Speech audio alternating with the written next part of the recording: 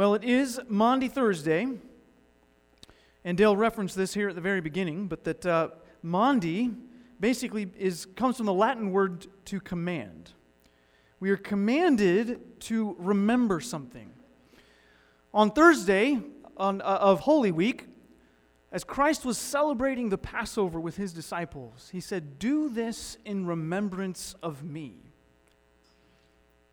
Specifically, he's referring to the breaking of bread and the drinking of wine. He said, "Do this in remembrance of me." So as we gather here together, seeking to do that in remembrance of him, what are we actually remembering? Why these things? What is the connection between what Jesus says in those verses in Luke and the other Gospels? We'll be reading out of Luke tonight. What are we supposed to do with that? Why do we remember? Why is this important? Well, tonight we're going to be jumping throughout the pages of Scripture. We're going to kind of dive into 5 different passages, seeing a big picture of where God is going, the grand storyline of the Bible, and connecting all those things together with this here in front of me, with what we are doing tonight. But there's basically 3 words I want you to remember as we're walking through these passages. And it's people, place, and presence. People, place, and presence. Specifically, God wants a people, and he wants them in a place, and he wants his presence to be among them. When you look at the Scriptures, that is the storyline of the Bible. That starts in the very beginning, the first 2 chapters, Genesis chapter 1 and chapter 2, where we have God creating a people, Adam and Eve, in a place in the garden, and his presence is with them. Then you fast forward all the way to the end of the Scriptures, the last 2 chapters of the Bible, in Revelation 21 and 22, you get, again, a people, God's people, in a place, the New Jerusalem, and God's presence is with them. People, place, and presence. But there's a problem, because in chapter 3 of Genesis, things go awry. So it doesn't take very long for things to go off the rails, and people rebel. They are no longer God's people because they reject him. They are kicked out of God's place, and then they're no longer in God's presence. So in between the beginning of Genesis and the end of Revelation, we have the grand story of God putting all of these pieces back together again. Of God creating a people for himself, giving them a place, and then his presence being with them. But it's broken because of our sin. Sin has created a barrier between us and God. It brings both guilt, condemnation, and shame. We deserve to die and experience eternal damnation because of our rebellion against God. And so the big problem that the Scriptures are dealing with is our sin, our rebellion against God. Because how can we have a people, a place, and God's presence if sin is in the picture? So tonight, as we walk through the Scriptures, my goal really is for us to have a deeper understanding of exactly what's going on here, why we can take great joy when we take the Lord's Supper together. All right, let me pray and we will dive in. Father, we thank you for the gift of your word. Help us to hear what you have to say to us tonight.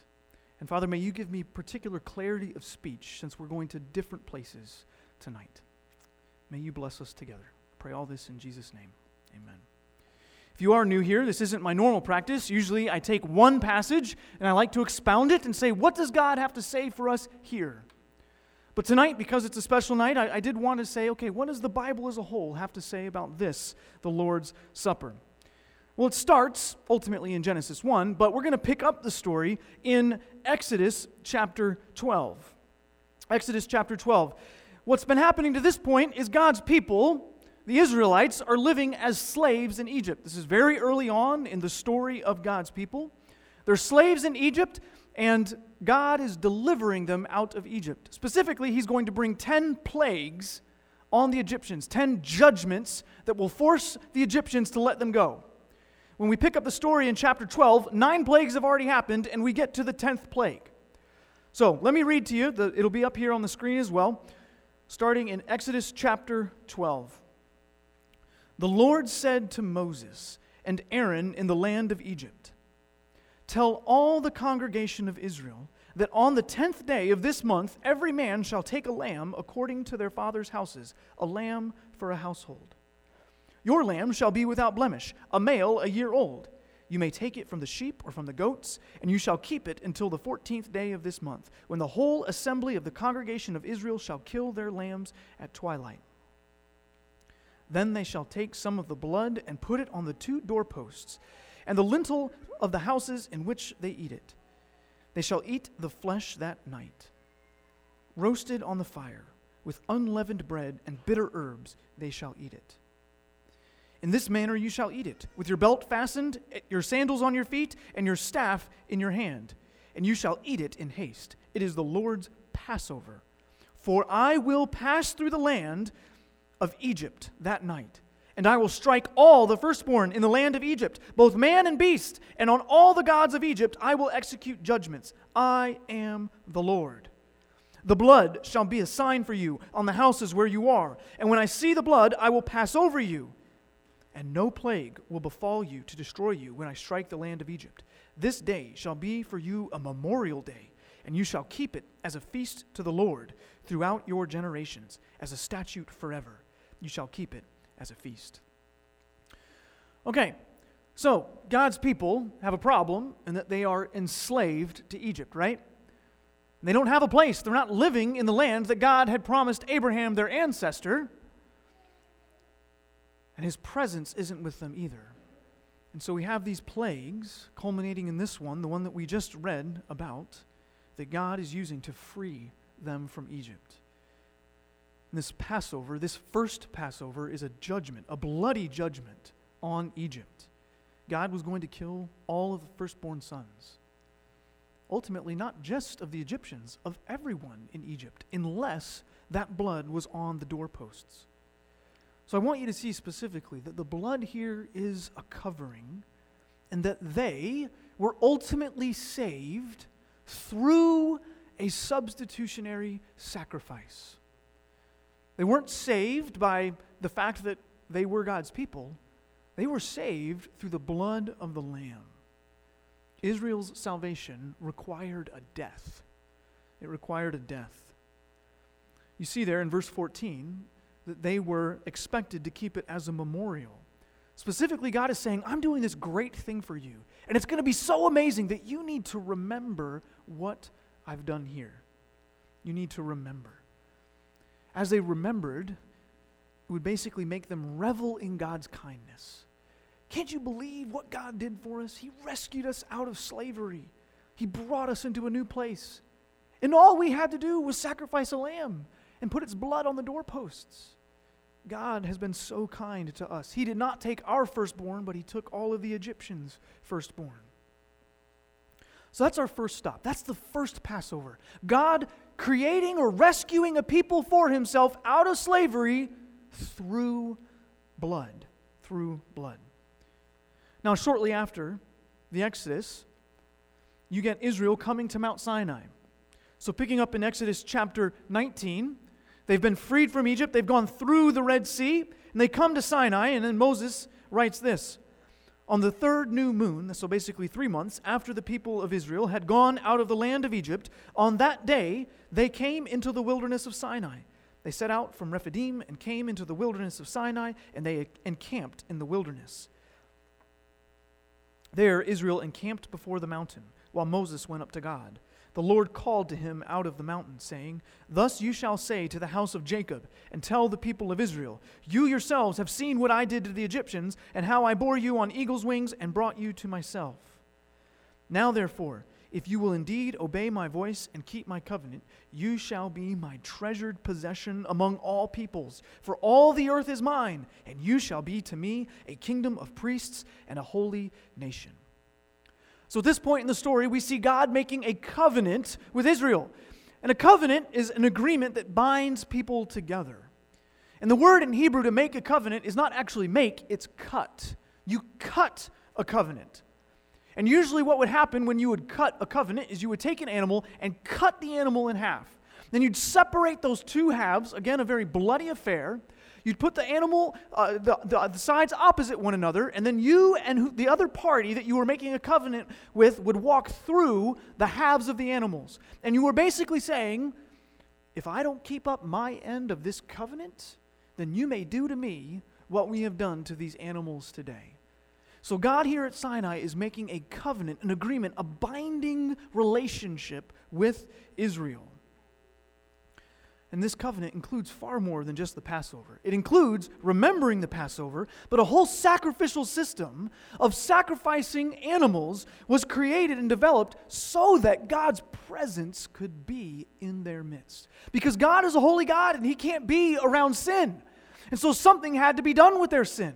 And so they would sacrifice lambs after lamb after lamb, animal after animal every single day.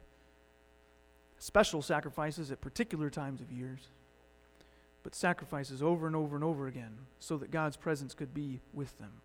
Not only that, but this covenant included the giving of the land. He said, you are going to have this land, and if you follow this covenant, you'll stay in the land. If you don't, you won't be in the land. But you see there at the very end, you shall be to me a kingdom of priests. And then earlier, you shall be my treasured possession. So again, we have a people going to a place and having God's presence. God's presence was in the tent, the tabernacle, and then later on in the temple. Now, the sad reality is that they don't abide by the covenant. The covenant is something that they ultimately reject. They fail. They go their own way. They sin over and over and over again. And you can just trace the history of Israel throughout the Scriptures, and you see that they don't follow the Lord. See, this covenant that God made at Sinai doesn't address the deepest needs of their hearts. Doesn't actually reform them. Nor does the law ever reform us. It doesn't change us. If our deepest problem is sin, then something has to be done with my sin. I can't just be given a list of rules and say, hey, don't do this, because you know what? Sin in my heart then looks at those rules and thinks, okay, how can I get around these, or how can I use these to my advantage? How can I use these good rules to do bad things? That's all of us. That's our heart. And that's what God's people did with the covenant at Sinai. Oh, look at us. We have a covenant. We're God's people. Well, fast forward 900 years. 900 years or so after the first covenant, and God kicks them out of the land. He's had enough. They are exiled. And you get this in many of the prophets, but Jeremiah specifically kind of chronicles how God is going to vomit them out of their land. But Jeremiah is not all doom and gloom, because in the middle of Jeremiah, in chapter 31, we get some hope, where God says, yeah, there was a former covenant, but I'm giving you a second one. So let's turn our attention there now, kind of the third place we're looking today. Behold, the days are coming, declares the Lord, when I will make a new covenant with the house of Israel and the house of Judah. Not like the covenant that I made with their fathers on the day when I took them by the hand to bring them out of the land of Egypt. My covenant that they broke, though I was their husband, declares the Lord. For this is the covenant that I will make with the house of Israel after those days, declares the Lord. I will put my law within them, and I will write it on their hearts. And I will be their God, and they shall be my people. And no longer shall each one teach his neighbor and each his brother, saying, Know the Lord, for they shall all know me, from the least of them to the greatest, declares the Lord. For I will forgive their iniquity, and I will remember their sin no more. Here we have God promising a new covenant. He says, that old one, it wasn't going to fix you. But I'm going to give you the covenant that you need. My law is going to be within you. You're going to have a new heart that yearns after the things that I yearn after. Not only that, but the people of God would all know Him. One of the things about Israel was you had ethnic Israel that was all participating in the covenant in the sense that God gave them a land and was protecting them. But then within Israel, you had the true Israel, the faithful remnant, those who actually had faith in Yahweh, the Lord. And here God says in the new covenant, there's no longer going to be this broader covenant group where there'll be some people that aren't really part of my family and then this other part that really is. He says, no, in the new covenant, those who are in the family are in the family. because we need a heart transplant. So there's no way to have a heart transplant and not have a new heart. He says that's the way it's going to work in the new covenant. They shall all know me, and they will all be forgiven. And that's good news because that's what we need. We don't need more laws. Now, does that mean that the first covenant was a mistake? By no means. It's not a mistake. Instead, the first covenant was meant to show us that we needed a better covenant. Because if God just plopped down the new covenant first, we'd be like, why can't you just give me a list of rules? I can do this on my own. So he's given us a list of rules and said, yeah, you can't. You need a new heart, a new covenant, a new agreement. So we fast forward to Jesus. We're going to be in the book of Luke. Jesus leads his ministry, and he gets to the week where he's going to the cross, and he's celebrating the Passover with his disciples. They're reflecting back on God bringing his people out of Egypt and making a covenant with them. And then we get Jesus saying these words during the Passover. And when the hour came, he reclined at table, and the apostles with him. And he said to them, I have earnestly desired to eat this Passover with you before I suffer.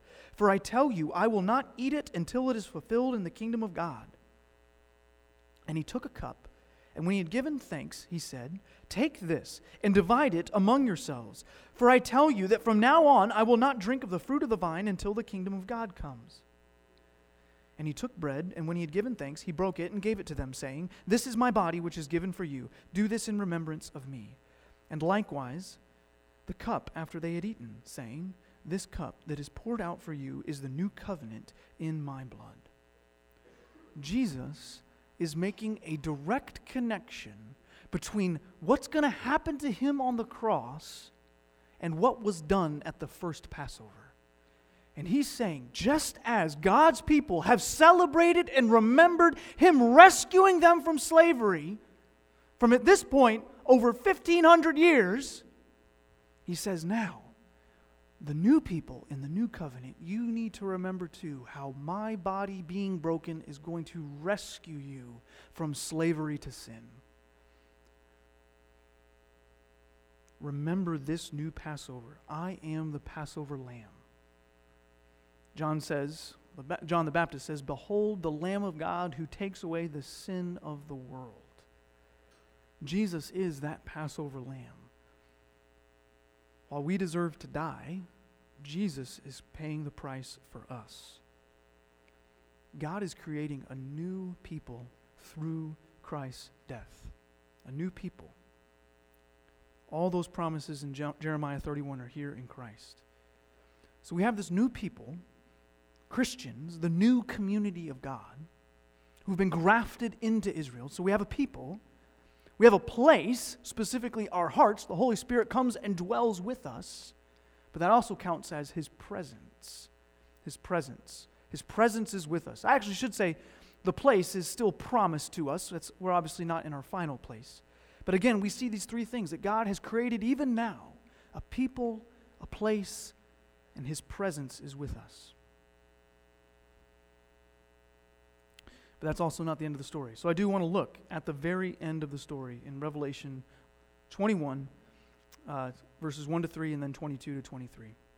John says this, then I saw a new heaven and a new earth, for the first heaven and the first earth had passed away, and the sea was no more. And I saw the holy city, New Jerusalem, coming down out of heaven from God, prepared as a bride adorned for her husband.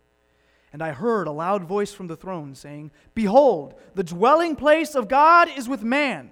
He will dwell with them, and they will be his people, and God himself will be with them as their God. And I saw no temple in the city, for its temple is the Lord God, the Almighty, and the Lamb. And the city has no need of sun or moon to shine on it, for the glory of God gives it light, and its lamp is the Lamb. Here we see the final picture of what the new covenant actually creates. And when we are remembering Christ's death on the cross, we aren't just remembering what's been done, but we're looking forward to what's been promised. Being the people of God who are in his presence, the Lord will dwell with his people. The dwelling place of God is with man. There's no temple. His presence is literally right there. And we've been promised this place, the New Jerusalem, where we will dwell with the Lord. So we have people, place, presence. Again, all things done by the second Passover, the new covenant, the death of Christ on the cross.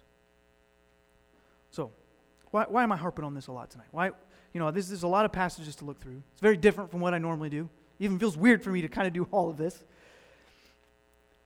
It's because the new covenant is worth reflecting on in all its glory. Because it's what we need. It absolutely is what we need. So often my heart thinks, well, God, yeah, I just need you to tell me what to do.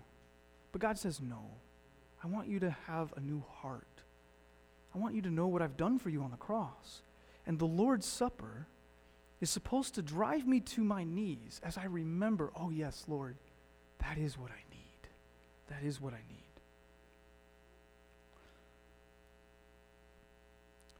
We should have a great joy when we think about how God rescued us from sin.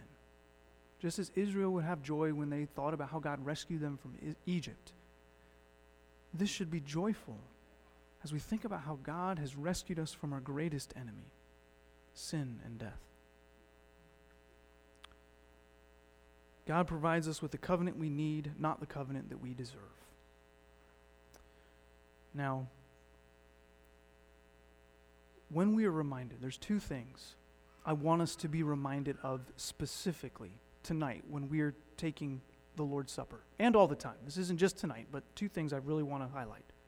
One is confession, and the second is thanksgiving. We need to be confessing our sins when we come before the Lord's table. Specifically, confession just means agreement. That's what the word means, is to agree. And I'm agreeing that my sin is indeed sin, and that it deserves death. And just like the Israelites ultimately had to agree that they needed to kill that lamb and put the blood on the doorposts in order for them to receive the benefit of the Passover, we need to agree that our sin also deserved death. We need to confess our sin because the table should remind us of our sin. Not to make us weepy and sorrowful in the sense of woe is me, but when sin is bitter and I see the depth of my depravity, it makes the sweetness of God's love even greater. Sin must be bitter in order for the gospel to be sweet. And so it is worth taking time and reflecting on our sin and mourning over our sin, because when we do, then, and only then, is the grace of God shown to be as glorious as it actually is. If I think my sin is small, then the grace of God will also be small, because God's grace is going to cover my sin. And if my sin is yay big, God's grace is going to be yay big. If my sin is this big, then God's grace is this big. And if I see my sin as being something that could fill up the deepest ocean, then God's grace would be something that would fill up the deepest ocean even more. But I also want us to thank God, because we don't stop with mourning over our sin, but we move into thanksgiving. We thank God and we praise Him for what He has done. We thank Him for His mercy and grace. So confession and thankfulness. Paul admonishes us to not take the Lord's Supper in an unworthy manner. In 1 Corinthians chapter 11, verses 27 to 28, he says this: "Whoever therefore eats the bread or drinks the cup of the Lord in an unworthy manner will be guilty concerning the body and blood of the Lord. Let a person examine himself then, and so eat of the bread and drink of the cup." Basically what he's getting at is the Corinthians were kind of abusing the Lord's Supper. They were just using it as a party. And he's like, look, this is something to celebrate, but it's a somber thing because God poured out His very own Son's life for us. And so we don't take that lightly. And so we come to the table with sober-mindedness and earnest reflection on our own hearts. In a moment, we're going to walk through the 10 Commandments. And this is just a good way to reflect and think about, how have I sinned before God? And this should bring us some degree of sorrow. But I don't want us to stop in the sorrow. I want us to confess it to God. And then God says, if we confess our sins, He is faithful and just to forgive us our sins and cleanse us from all unrighteousness. So as we walk through those 10 commandments and we're confronted with our sin, may we confess it to God and then embrace the truth that He has forgiven us. So when I read through the 10 commandments, we're going to stop at each one. Take maybe a minute for each one. And I'm going to read the command, and then I'm actually going to steal some stuff from the Heidelberg Catechism. So those of you from Reformed backgrounds, you're welcome. You'll be very familiar. But we're going to look at a little bit at Heidelberg because it actually has some great comments that help us reflect on what these commandments actually mean. Because sometimes we'll look at a command and be like, I didn't do that. But some of the phrases in Heidelberg make us examine our hearts in a deep way. Say, oh yeah, I actually have done that. Let's be eager to confess and embrace God's forgiveness. All right. So let's look at these together. First command. You shall have no other gods before me. Heidelberg expands on it this way. That I should avoid and flee from all idolatry, learn rightly to know the only true God, trust in Him alone, with humility and patience submit to Him. Expect all good things from Him only. Love, fear, and glorify Him with my whole heart, so that I renounce and forsake all creatures, rather than commit even the least thing contrary to His will. I'm going to pause. I want you to reflect to the quietness of your own heart, and just how have you failed at the first commandment? And confess that to our Lord.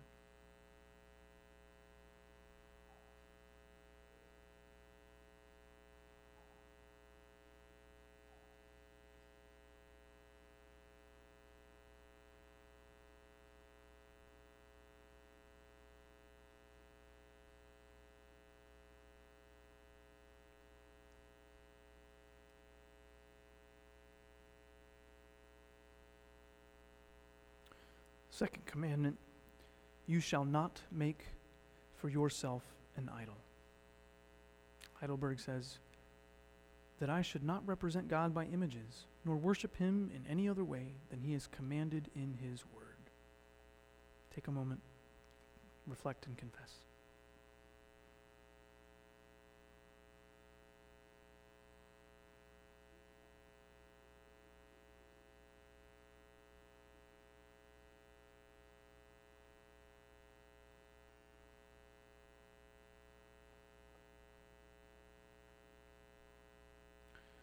Third commandment, you shall not take the name of the Lord your God in vain. That I, not only by cursing or perjury, but also by rash swearing, must not profane or abuse the name of God, nor by silence or connivance be partakers of these horrible sins in others. And briefly, that we use the holy name of God no otherwise than with fear and reverence, so that He may be rightly confessed and worshipped by us and be glorified in all our words and works.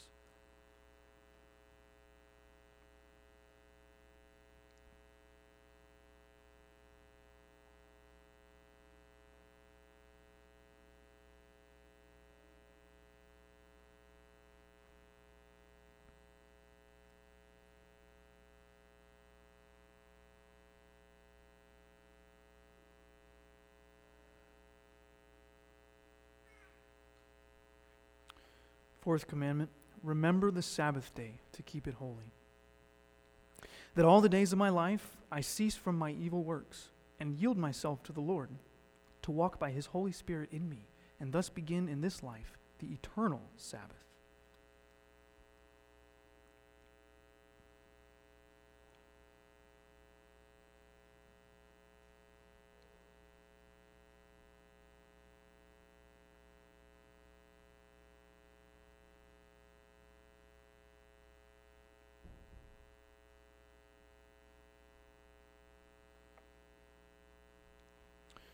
Fifth commandment, honor your father and mother. That I show all honor, love, and fidelity to my father and mother, and all in authority over me, and submit myself to their good instruction and correction, with due obedience, and also patiently bear with their weaknesses and infirmities, since it pleases God to govern us by their hand.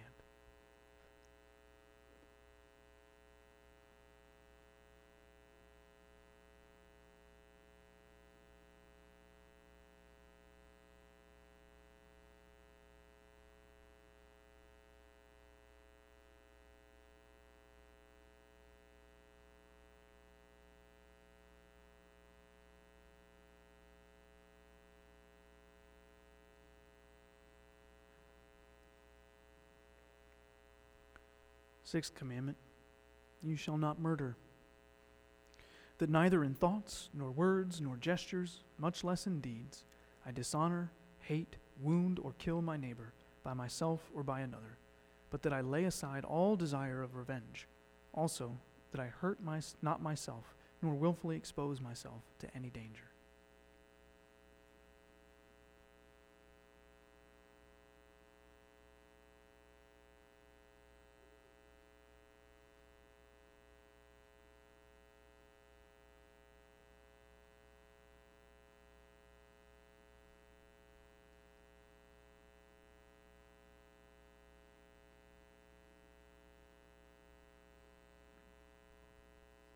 Seventh commandment, you shall not commit adultery.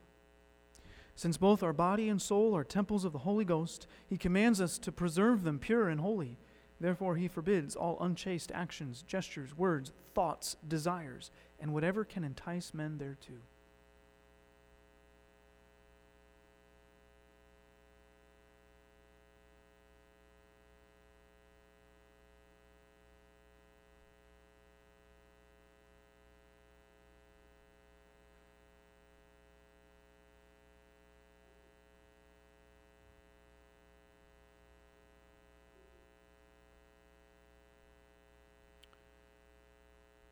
Eighth commandment, you shall not steal. That I promote the advantage of my neighbor in every instance I can or may, and deal with him as I desire to be dealt with by others. Further also, that I faithfully labor, so that I may be able to relieve the needy.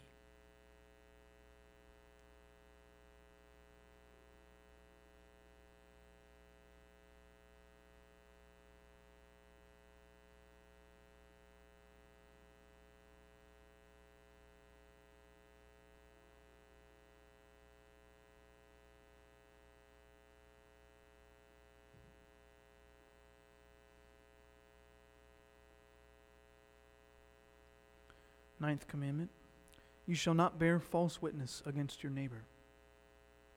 That I bear false witness against no man, nor falsify any man's words, that I be no backbiter, nor slanderer, that I do not judge, nor join in condemning any man rashly or unheard, but that I avoid all sorts of lies and deceit, as the proper works of the devil, unless I would bring down upon me the heavy wrath of God.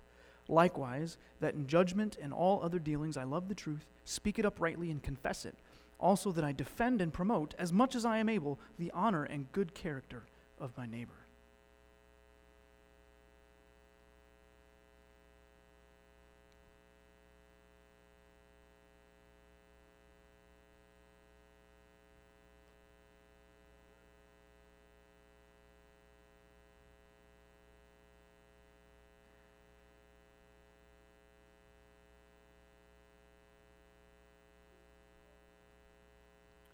Tenth commandment, you shall not covet. That even the smallest inclination or thought, contrary to any of God's commandments, never rise in our hearts, but that at all times we hate all sin with our whole heart and delight in all righteousness.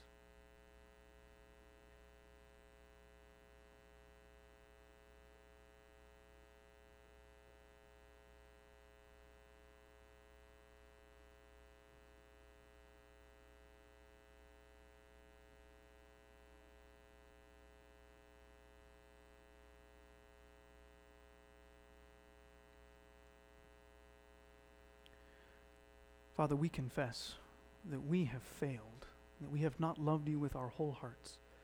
And Lord, even as we read these commands, we know that we've fallen short, but in many instances we don't even know how we've fallen short, we just know that we have. So Lord, in your mercy, will you forgive us of our sins? We cry out to you, Lord, as the gracious and merciful God. Will you forgive us for our trespasses, for our lack of love for you and of neighbor?